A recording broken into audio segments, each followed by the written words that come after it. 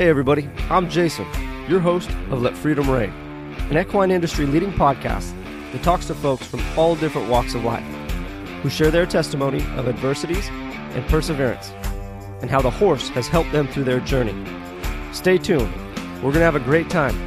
Come along for the ride.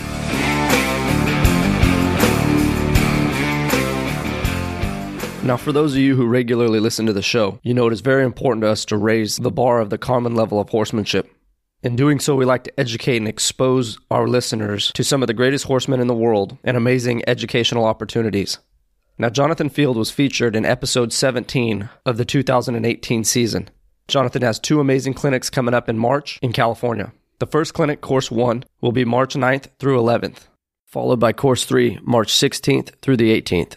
Now, Jonathan limits his clinics to only a handful of riders, so there's a great chance these courses will fill up quick. If you cannot get into the clinic, however, Jonathan offers a more than reasonable price of $25 a day for spectators and is doing a deal of $60 if you pay for all 3 days.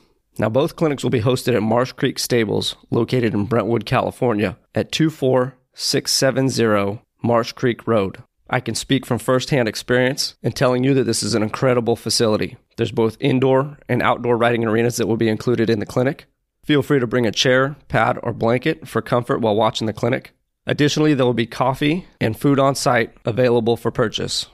Now, Marsh Creek Stables is located only a few minutes from town, which gives you access to additional dining and hotels. All clinic days will start at about 8 a.m. and finish around 5 p.m. Now remember, we're all on horse time, so they will dictate when it's time to turn it in for the night. For additional information on this amazing opportunity, I encourage you to visit jonathanfieldhorsemanship.net or email info@jonathanfield.net. I encourage you all to come out and enjoy this amazing opportunity to learn from Jonathan Field. We look forward to seeing you all there, and we're going to have a great time. Now, let's get on to this week's episode. Our guest this week is J.D. Steffen of Hot Tamale Horsemanship out of South Dakota. Now, this was a pretty interesting interview, and listening back through it, you'll hear kind of a cyclic pattern that replays itself through JD's life. He finds interest in something, explores it, but it doesn't really fill a void that's within him. Now, JD demonstrated the passion and tenacity to find horsemanship, and after taking a chance on a pretty incredible opportunity, he's turned the corner in the most positive way in his horsemanship career. Now, it's interesting in listening back to JD giving his testimony. You know, when he talks about some of the hard times or some of the difficult times in his life, you can just kind of hear the weight and the heaviness in his voice. And once he starts talking about horsemanship and some of the leaps and the bounds that he made in his own development, I mean, the tone of his voice completely changes and you start to hear some of the fire and the passion in him. Now, as awkward as it is to listen to yourself on a podcast, JD, I sure hope you listen to this. I'm proud of you, bud.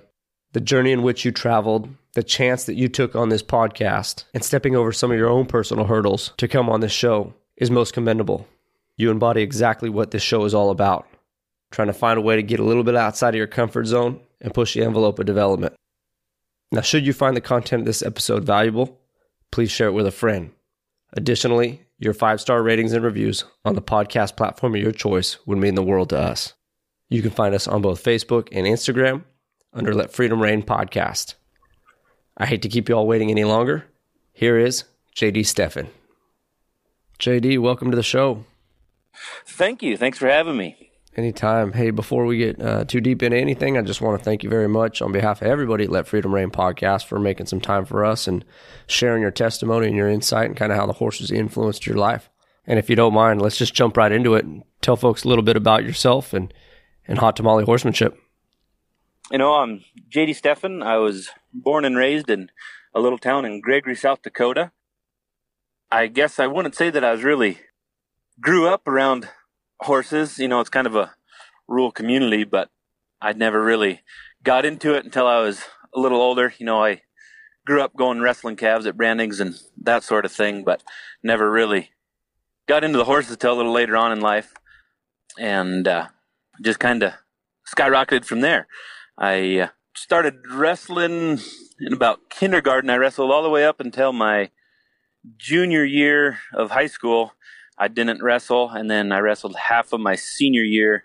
Is just kind of one of those things that I did because my parents wanted me to, and my dad had always done it. And I was real self-conscious. I was kind of a bigger kid and just got real nervous and shy kind of in bigger crowds like that, and didn't really excel very good in it just because my head wasn't there, and I didn't want to, be into it. But I did that. And then after high school, I kind of grew up kind of racing dirt bikes and going fast and loud and everything else. And so that's kind of where I thought I wanted to go. So after high school, I went to college for 1 year to be a small engine mechanic, and I spent a year doing that, and just still wasn't quite where I wanted to go, and kind of really thinking I wanted to go be the real working cowboy that you see on movies and stuff. So I decided after college that wasn't for me, that I wanted to be a mechanic anymore. So I come back home and I worked for my dad for about a month or so, and just kind of got in a funk and didn't know where I wanted to be for sure in life, and kind of decided that maybe this was my chance to go be a cowboy. So I packed up and moved out to Wyoming for my first cowboy job, and I was out there. It was kind of an over-the-phone deal. I never went and looked at it or anything, and it was just everything I wanted, and I packed everything up, and I moved out there, and it wasn't quite what I wanted it to be. I was only out there a month, and didn't get along with the manager very good, and ended up packing up there and then moving back to Nebraska to a different ranch, and worked on a big outfit down there. We run about 2,500 head, and that was my dream job, just being a cowboy. It wasn't so much about the horsemanship at that time. It was just kind of the novelty of the cowboy that you see on the TV. And so I was there for about a year then, and then I packed up and I moved to a place a little closer to home on another outfit where I was cowboying and then doing some feeding too, and worked there for about a year and a half, just trying to get all the experiences I could, and living the dream, and wanted to travel around, see how everyone else did it, and just gain all kinds of experience. And so after that place, I went to another ranch just right on the border of South Dakota and Nebraska, and I worked there for a while, and kind of same thing, just stay there till I found something different, and started traveling around.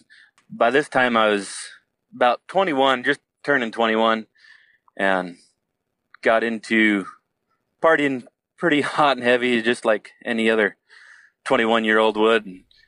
And like I say, I was always kind of self-conscious and a little bit shy and a little reserved with a bigger group of people. But with a smaller group of people, I felt kind of at home and whatever else. But I'd start partying, and, that's kind of where I really felt at home. I'd always a pretty good dancer, so I had girls coming up to ask me to dance, and had a big group of friends, and, just having a great time, and, cowboying during the day and partying at night. And, man, I just thought I was on top of the world. I had all kinds of friends and girls dancing and just living life. And I ended up meeting a girl, and we dated for just a short while.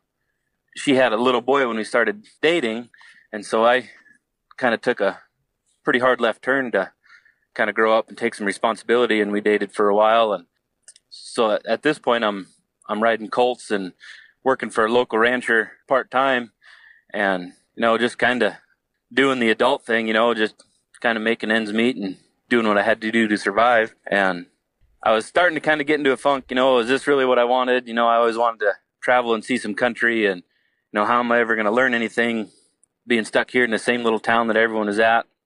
About that time, our relationship started getting a little bit rocky, and just wasn't really happy anymore, and just kind of living day to day. And we ended up splitting up, and that was at that time that I went back to partying pretty hard, just trying to fill voids of what I had lost. I grew pretty attached to her little boy there for the amount of time that we did have.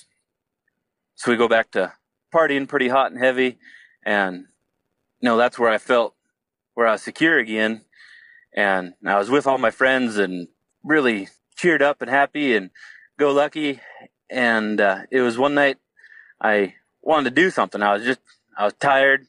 I was kind of cranky all the time, partying all night long. And I go to the bar one night, and I'm sitting there and just kind of in my little funk again. And I'm like, man, is this really what I want? And I called a friend, a few days later, let's go hang out or go do something productive. Let's not just party all the time.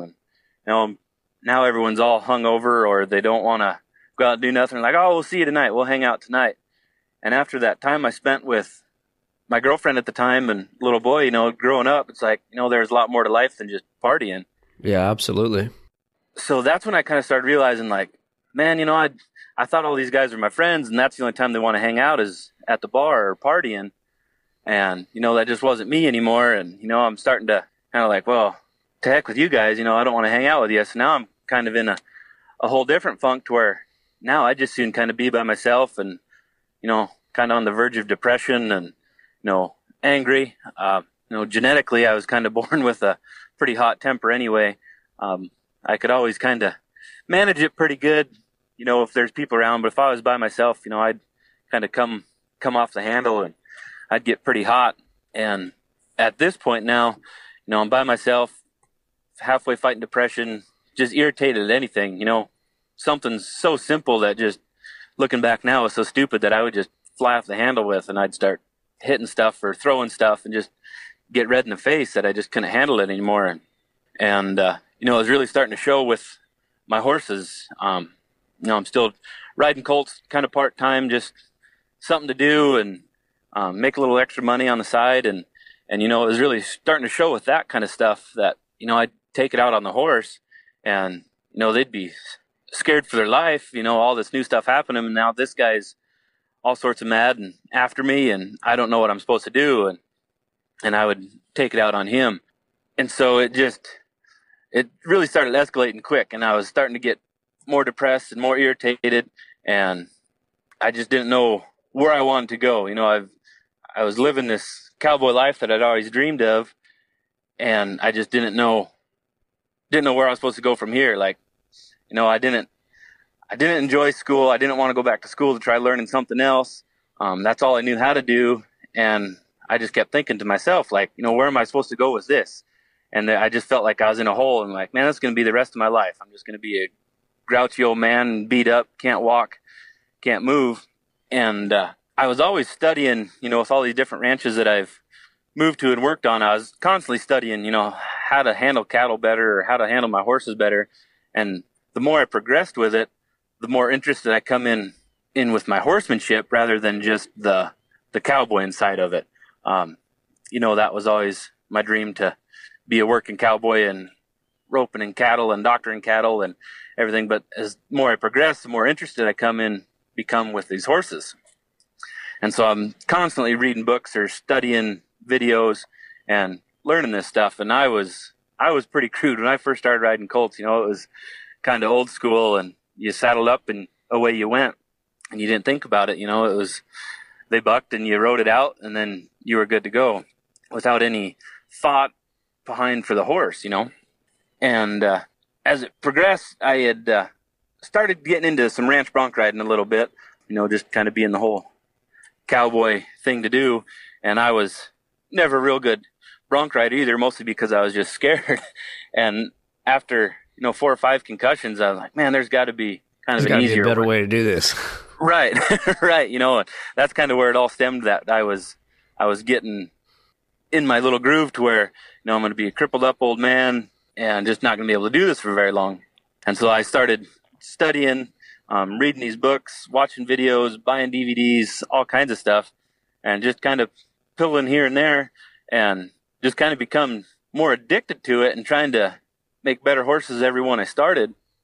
So you talk about, I mean, we've covered a lot of ground as far as your history and your progression and your horsemanship, and we're kind of getting into the meat and potatoes of stuff. But before we get into stuff too deep, I want to kind of go back and revisit a few things.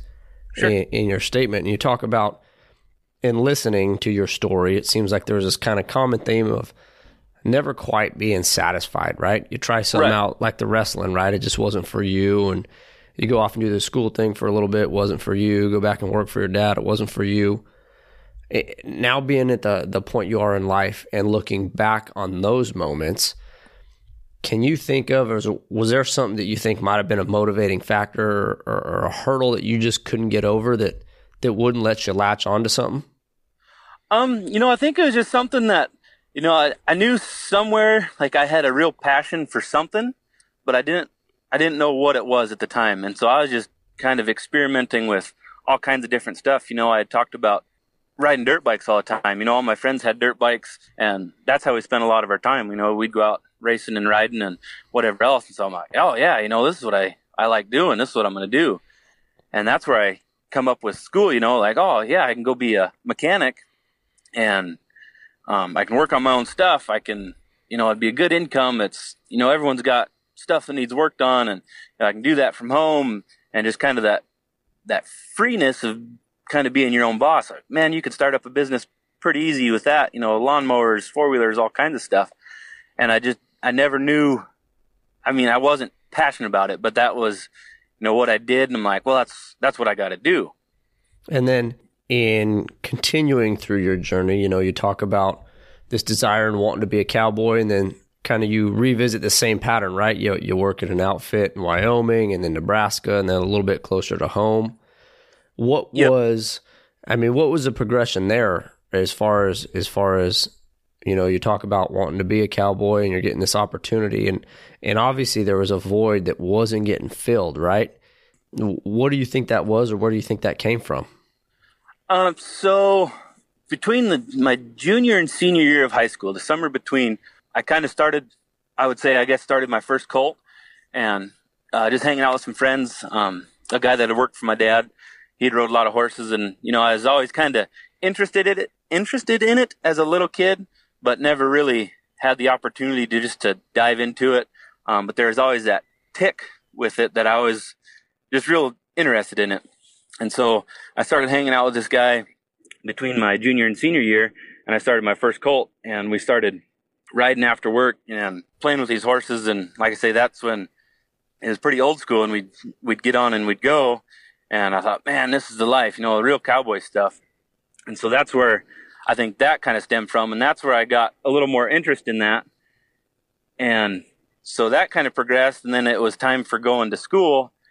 And now I'm like, well, there's no money to be made being a cowboy. I'm trying to make my mom and dad happy, go to school, get your education and make money. Kind of the cowboy thing was a thing of the past, and not a whole lot of money to be made.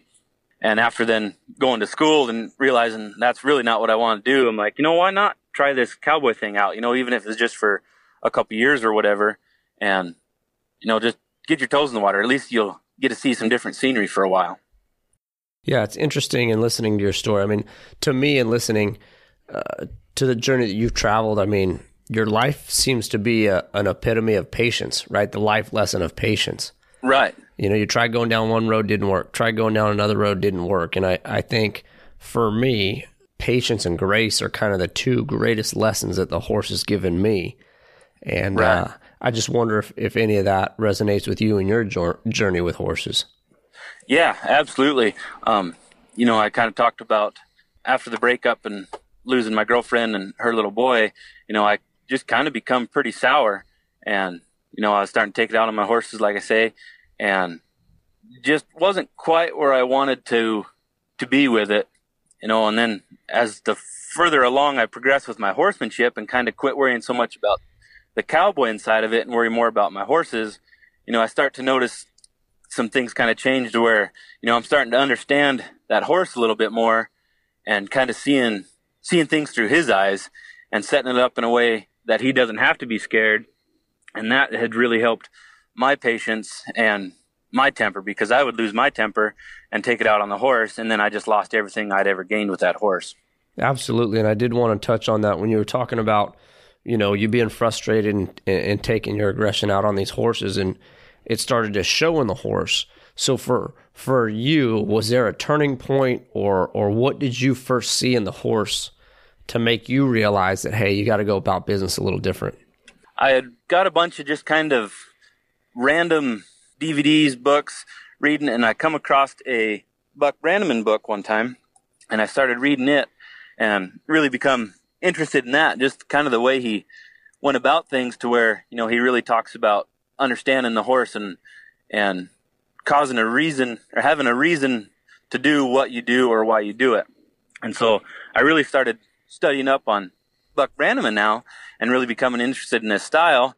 And at this point, I'm ready to go move again. Like, I'm back home, same old small town, nothing to do. So I start looking on the internet for places that might be hiring or someplace I can go that has a style of horsemanship. And I had come across a ton of them, and they're all either super far away or super expensive to go and intern with them. And it wasn't in the cards for me. But I come across this Dushnall quarter horses right here in South Dakota, and they're about 4.5 hours from me.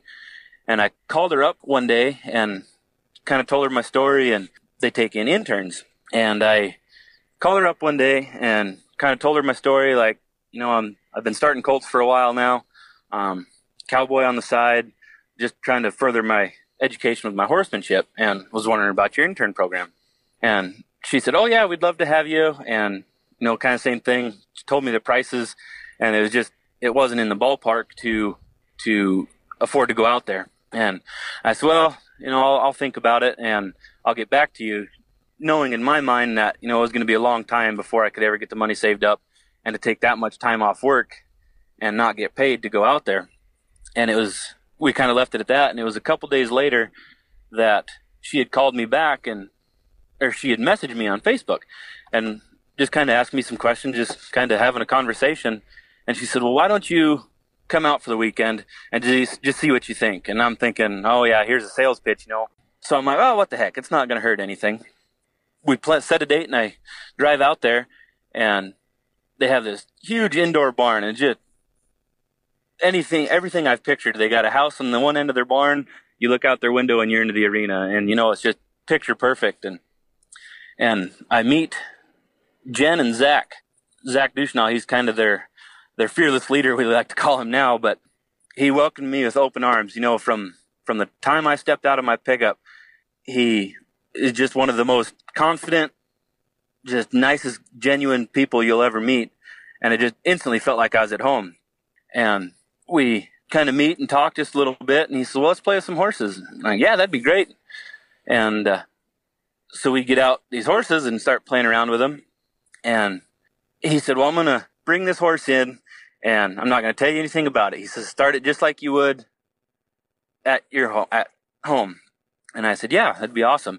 And in the back of my head, I'm thinking, oh yeah, they're going to give me some 30-year-old plug that, has had 10,000 rides on him and just trying to feel me out. And I kind of play along with it and start playing with this horse. I get him saddled up, and he kind of frogs around just a little bit. And I thought, oh, no big deal. Well, I kind of play around with him and jump on and ride him. And I'm thinking, okay, yeah, really impress this guy riding this old plug, and never had any issues with him. And I step off, and he proceeds to tell me, he says, that horse has had about 30 rides on him in the last 10 years. And I'm thinking, oh man, you haven't even hardly seen me do anything, and you already put me on stuff like this, and it just kind of built my confidence right there that, I knew he wasn't a rank bugger by any means, but the fact that he would allow me to just step on there, I thought that was pretty cool.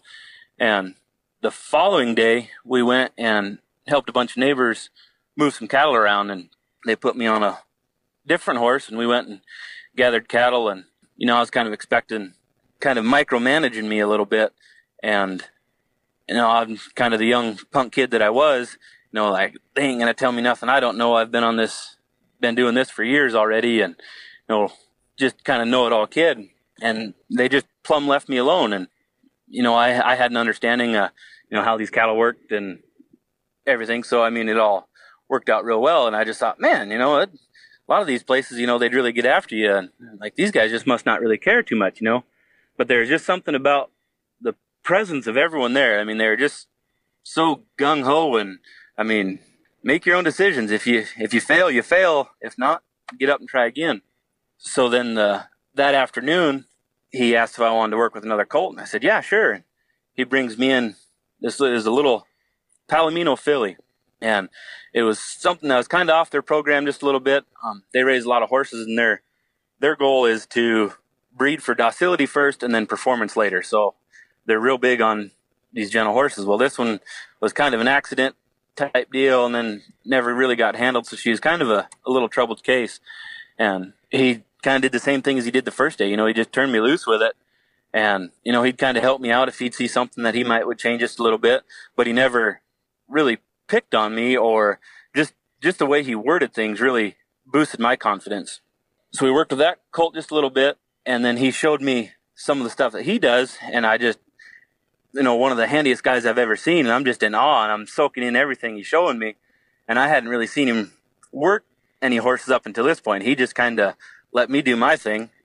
And so some of the stuff that he's showing me that I was having trouble with this horse that, he had fixed in just a matter of minutes, And I just, man, that was really cool. And it was the morning I was to leave, he wanted me to go meet his mom, and they called her Granny.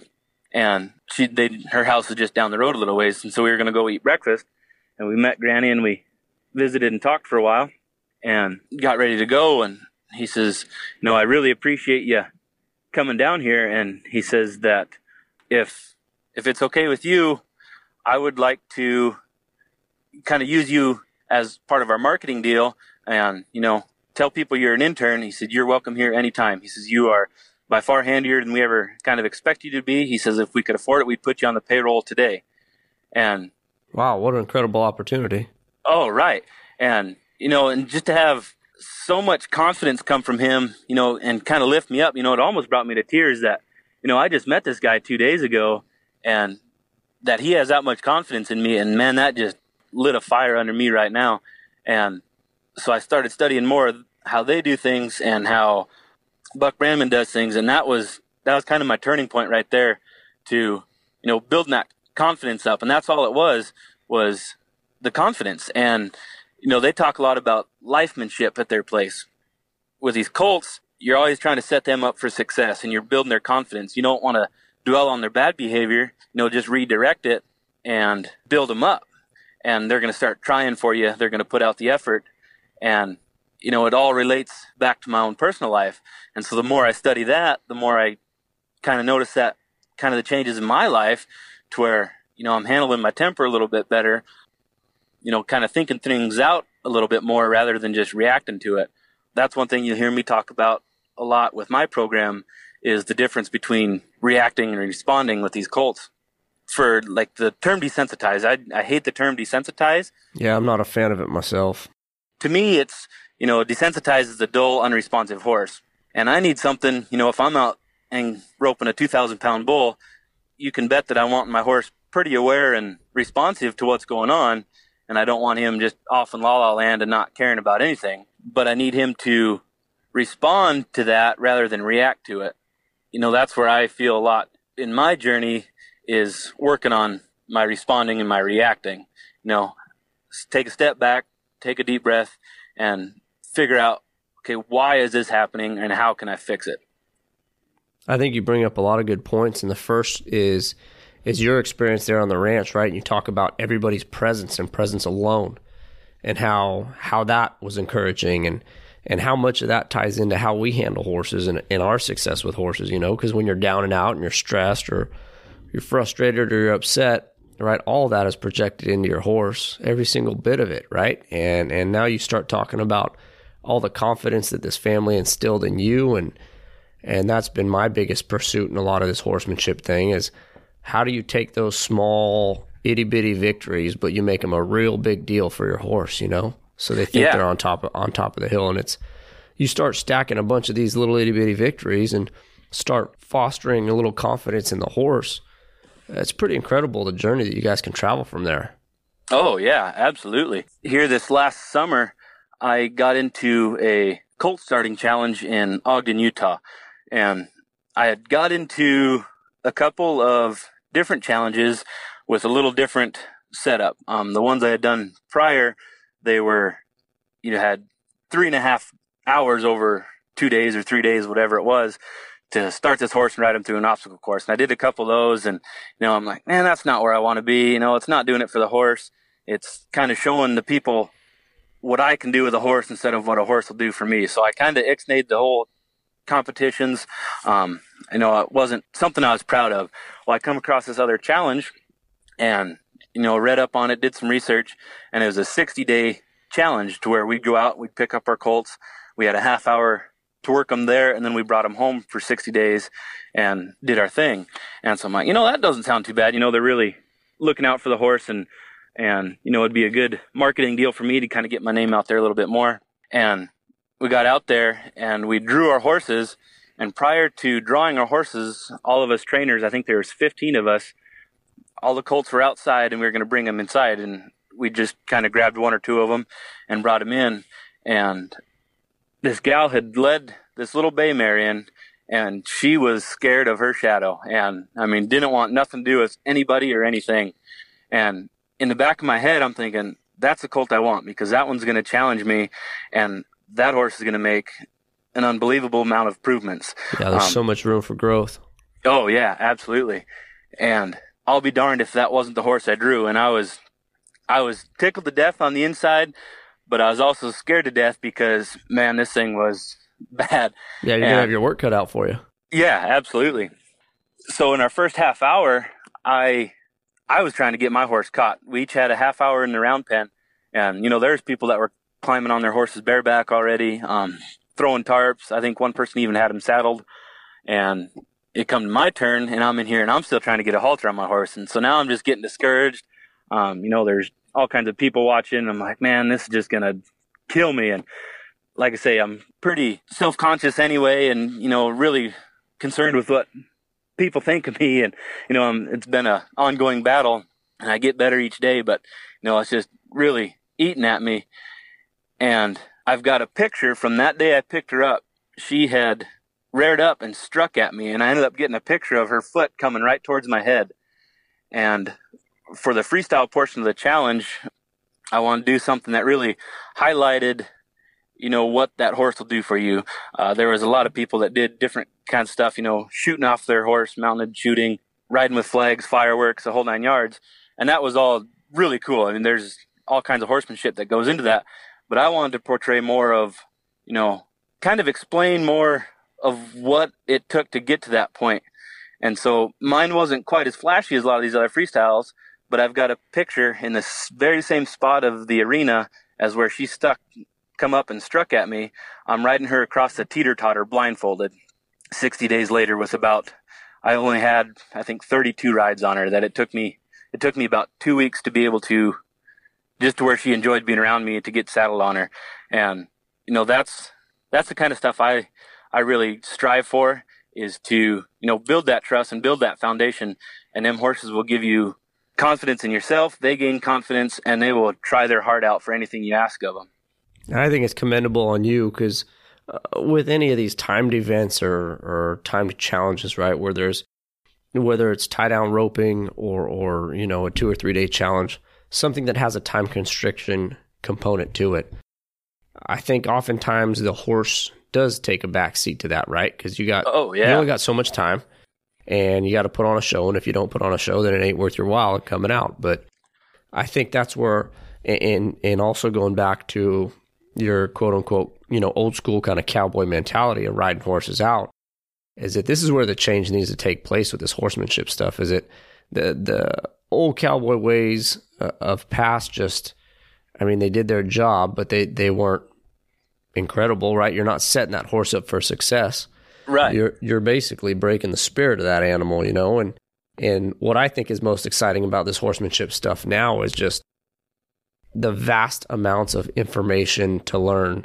It seems like every single day I'm hunting out more information, and 10 times that amount of information is being released. I think we know very, very little about the horse, given as much as we know to this point, so it's exciting to see the changes in approach and how this horse first mentality is kind of starting to become a lot more mainstream, and the incredible things that people are doing with these horses when you put their thoughts and feelings and approach and all that stuff into mind. And for you wrestling and a lot of people that have played team sports, we've all had those teammates, right, that walk into a locker room and you couldn't get further from them, right? They just made you uncomfortable. You didn't want to be around them. They just had a piss poor attitude, and then you had these teammates that they walk into a locker room or onto the field or onto the mat, and just everybody lights up, right? It's their presence and it instills confidence and people take a liking to it. And so much of those approaches, I think, are applicable to today's horsemanship versus the sour, bitter teammate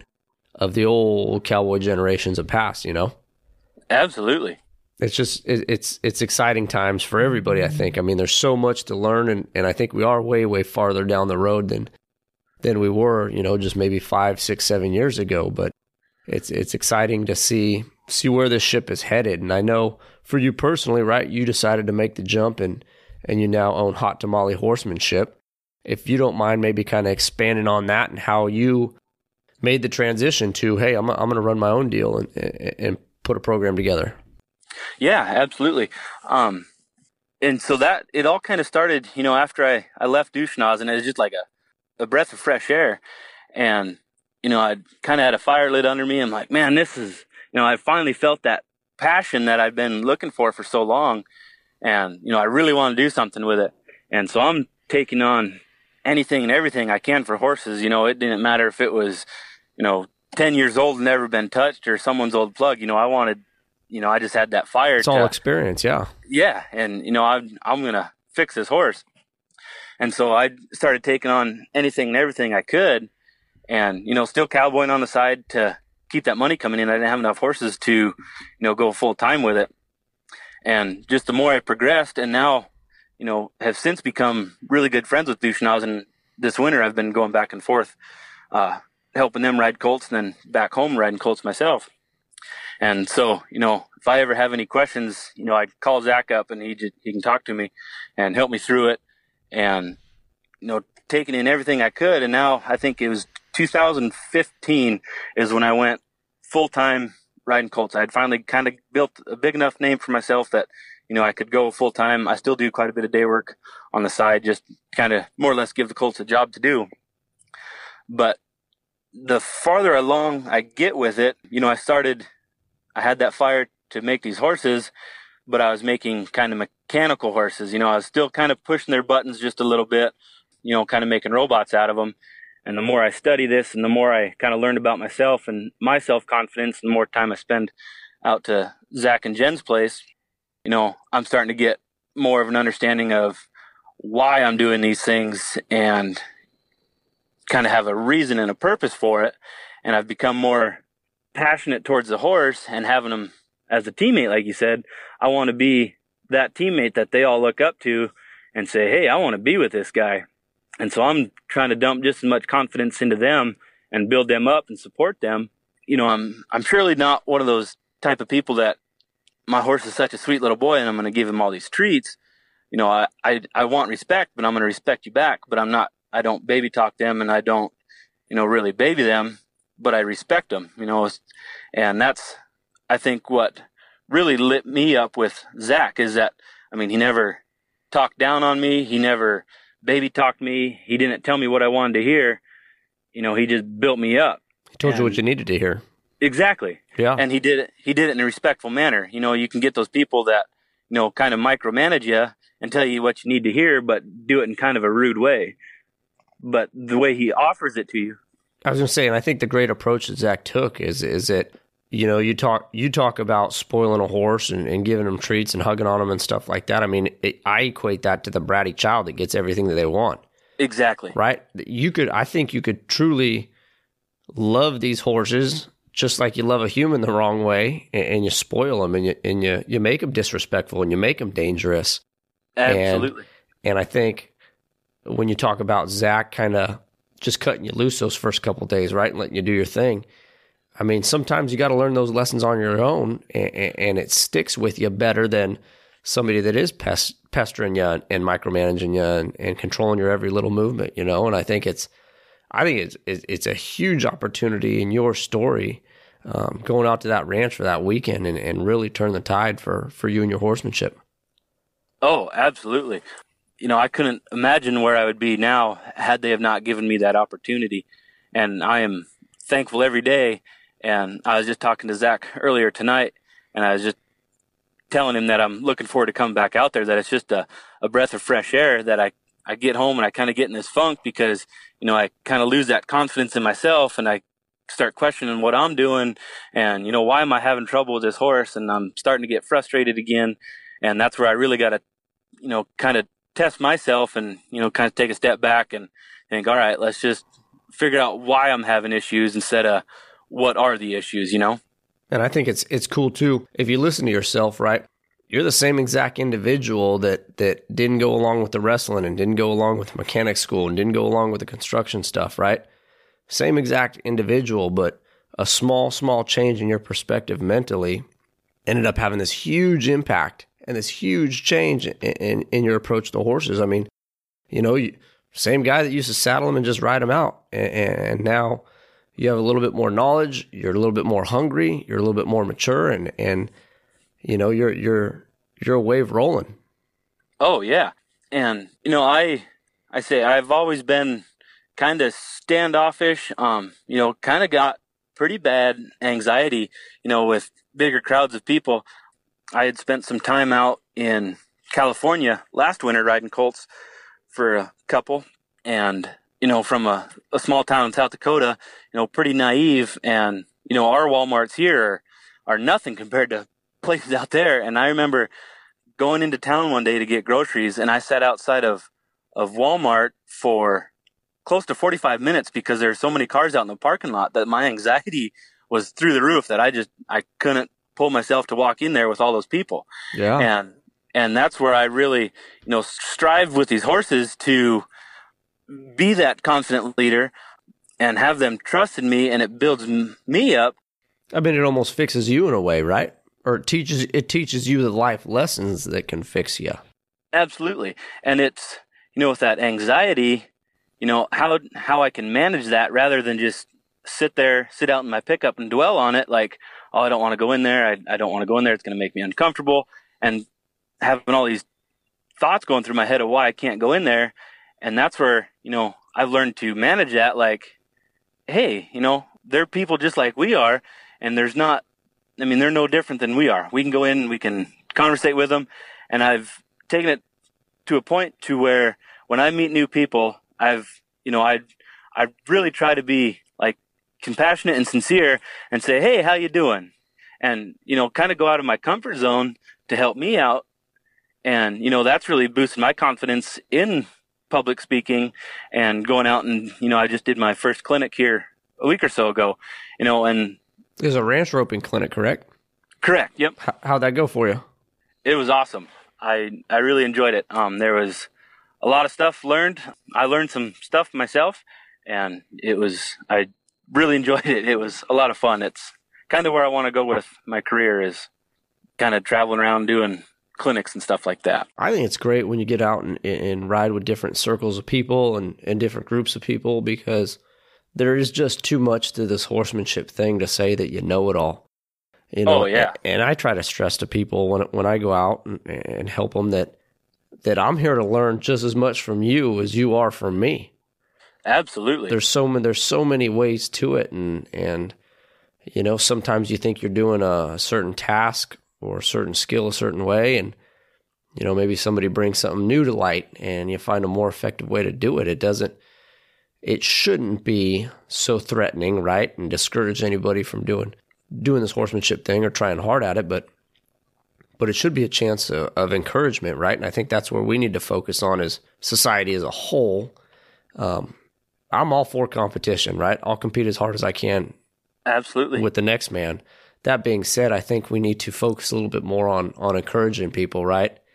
And building people up and instilling some of that confidence and taking a genuine care to our brothers and sisters. Absolutely. Kind of talking about that ranch roping and picking each other up. I think the horse world is one of the best places for that.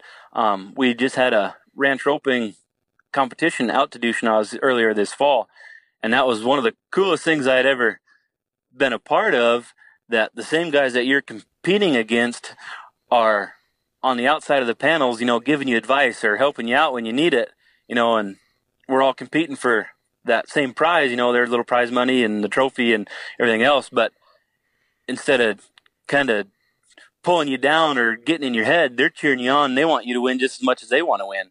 And it's just, the culture of that is unbelievable. And that's, kind of what I want to portray into my horses, along with, every person I meet throughout every day. Yeah, I think it's great. It's all good stuff for everybody. So let's talk a little bit more about about your specific program. You know, what are the services that you offer? Are you looking at specifically the ranch horse, or there disciplines that you work with? What's the approach for hot tamale horsemanship? Right now, primarily I'm doing colt starting. I do take in quite a few, older horses that just need legged up, or, kind of marketing horses if people want to sell them. I'm not real big into the performance world. That's kind of not the direction I want to go. I'm more for building a good foundation and a partnership with that horse.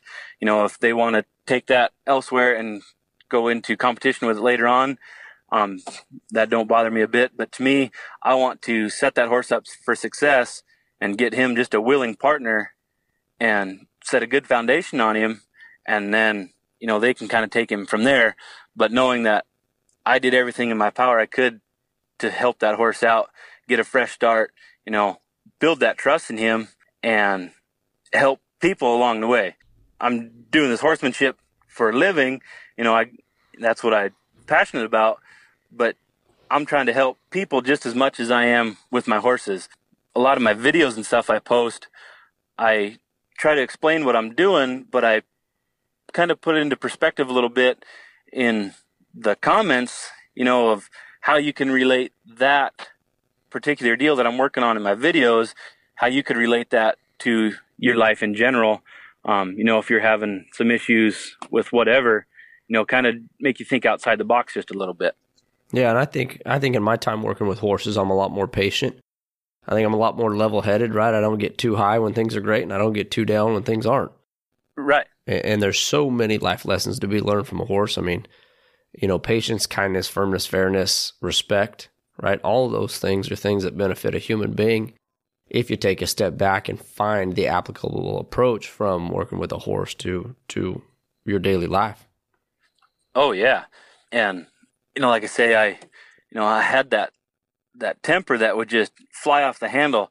I remember one time specifically, I was changing the oil in my pickup, and I had my dog come up, running up underneath, and I don't remember, hit the oil pan or something, dumped a bunch of oil, and I think the dog was chasing a cat or something stupid like that, and just spilt the oil on the floor. Didn't even spill it on me, and just spilt it on the floor. And I, come unwound, and I jumped up and I kicked the dog, and, and just looking back on that kind of stuff to where I was then to where I am now, and how big a change that's made just by taking a step back, and, how I can respond to that instead of just, blow up and react.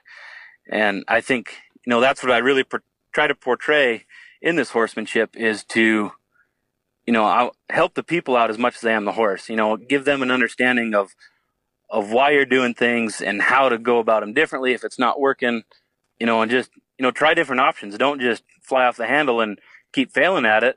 Take a step back and, think it through a little bit more. Yeah, and that's the thing too, is that I do not think people are malicious in their approaches to horses. I just don't think people are necessarily as educated as they think they are, and that's, you could sit back and watch somebody mishandle a horse or create some kind of issue, and you could badmouth them or talk down, behind their back or whatever. Why not make the effort, if you do have the skill set and you do have the relationship with the individual, to try to help them grow a little bit, right? Invest yourself and your skills and your experiences in the next man. And I think that's the greatest part about a lot of this stuff, is that, I learn from every single guest that I have on this show, and I will learn from everybody that I deal with for the rest of my horse career. And I think that's the exciting part about this community and people working with horses, and specifically for us, right, this Western industry. For sure. I did that clinic here a couple weeks ago, and it was a ranch open clinic the first day, and then the second day was a horsemanship clinic. And I learned a lot there, probably more so of what not to do than to do, being my first one, nervous, and it went good, but definitely I learned a lot from it. But I had one lady there in particular that she had asked me what she could do with her horse. Her horse was kind of chargy and kind of wanting to run away. And I had a horse of a buddy's of mine that was the perfect candidate to show her how I would fix this. And I thought, oh, this is going to be perfect. And so I kind of trying to explain her, how I'd go about it. And she just had a reason or excuse of why that didn't work. And it first started out as that she didn't have time to correct that right away. And she just wanted to be able to get on and go. And, I'm trying to say it in the most polite way. Yeah, but it doesn't work like that. Right. And trying to say it in the most polite way, like, it might take an hour right now. And then, the next time it might be 45 minutes, half hour, 15 minutes. And eventually you're going to get to that point, but it's going to take that time and that dedication and understanding of how to fix it. And she had asked on 3 different occasions how she could fix it. And I'd try, telling her the same thing every time, but rewording it, thinking maybe I can trick her into paying just a little bit more attention to trying to what I'm getting across. And she kind of got to where she just kind of shutting me out and not listening anymore.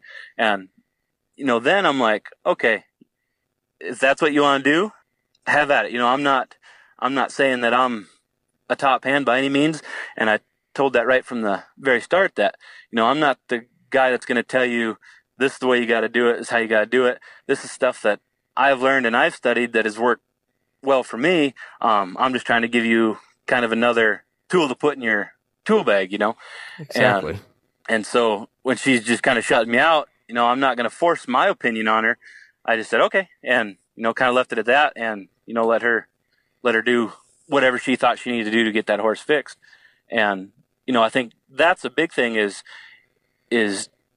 the human has such an ego to try to be better than that next person or be smarter than that horse. But if you kind of humble yourself up a little bit and just take a step back and try to learn from somebody, you can go leaps and bounds with that. Oh, it's incredible. Yeah, it's absolutely incredible. But that's the tough part, right? It's because it's hard. Innately, it's difficult for the human being to admit that they're wrong. Exactly. Or they don't know, right? Or they're less than intelligent or less than competitive or less than athletic, right? Exactly. But I think it goes back to the teaching standpoint, right? Of fostering confidence and encouraging individuals rather than trying to be the superior as the clinician, right? And the subordinate as the student. Absolutely. Good stuff. So what are some of the plans for Hot Tamale in 2019? I know we're in the very early parts of the year and people's schedules are kind of unfolding as we go, but what are the goals? Where are you going? Where will you be? Right now I'm planning on going back out to Duchenaz here in the next week or so. I've got a handful of colts up there yet, and then some of theirs I'm riding. I've got some here at home. I'm going to kind of travel back and forth, working on all those. And then in March, I plan on being down by Athens, Georgia for a month or so. Got some colts lined up to start down there and a few older horses to ride. I'm going to try putting on some clinics down there, kind of in the process of getting some of those organized. And other than that, for right now, just kind of riding horses and live the dream. And towards the end of every show, I like to give guests the opportunity to kind of sell themselves. For those for those listeners that are interested in your horsemanship program, where can they find you? Social media outlets or websites, email, anything like that?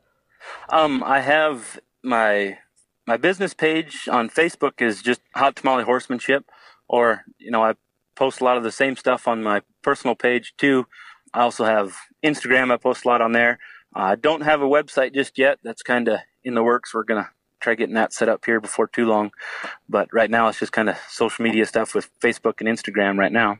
I was going to say, and with the way social media is these days, it's almost pointless to have a website.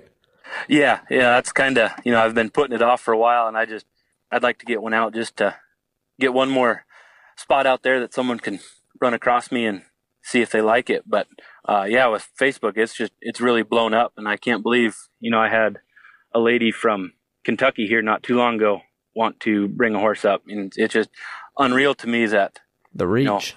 Absolutely. It's incredible. It absolutely is incredible.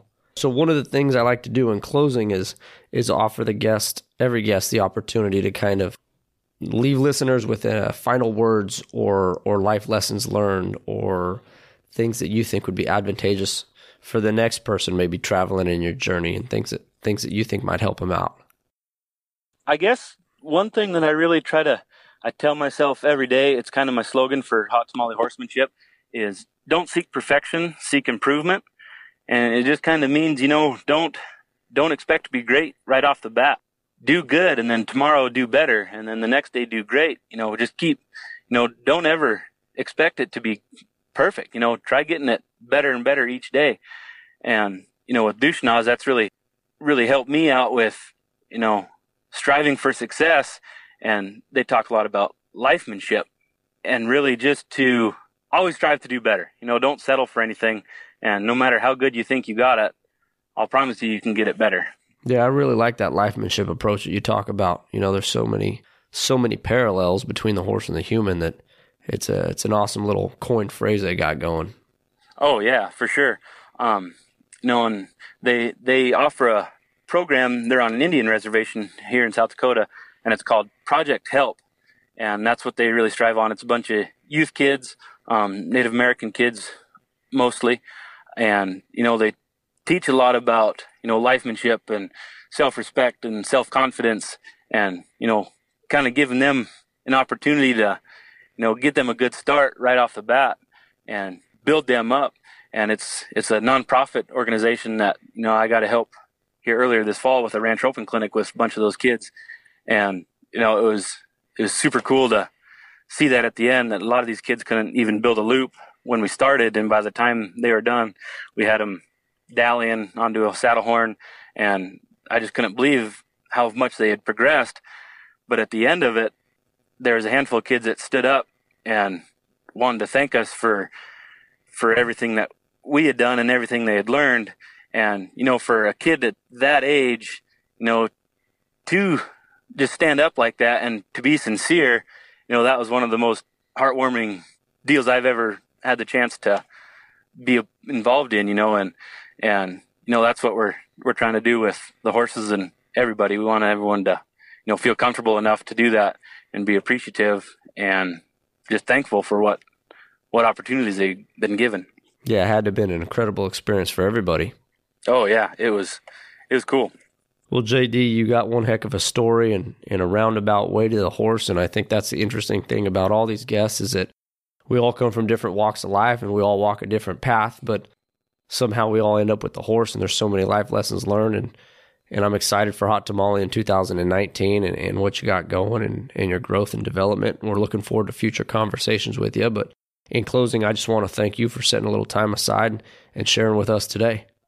Absolutely. Thanks for having me. I really appreciate it. All right, JD, you have a good one. We'll talk to you later. Yes, sir. You too. Thanks again, everybody, for listening to this episode of Let Freedom Reign Podcast. Again, you can find us on social media under Let Freedom Reign Podcast. If you want to support the growth of this podcast, go to patreon.com/Let Freedom Reign Podcast. Again, we thank you, and we'll see you on the next one.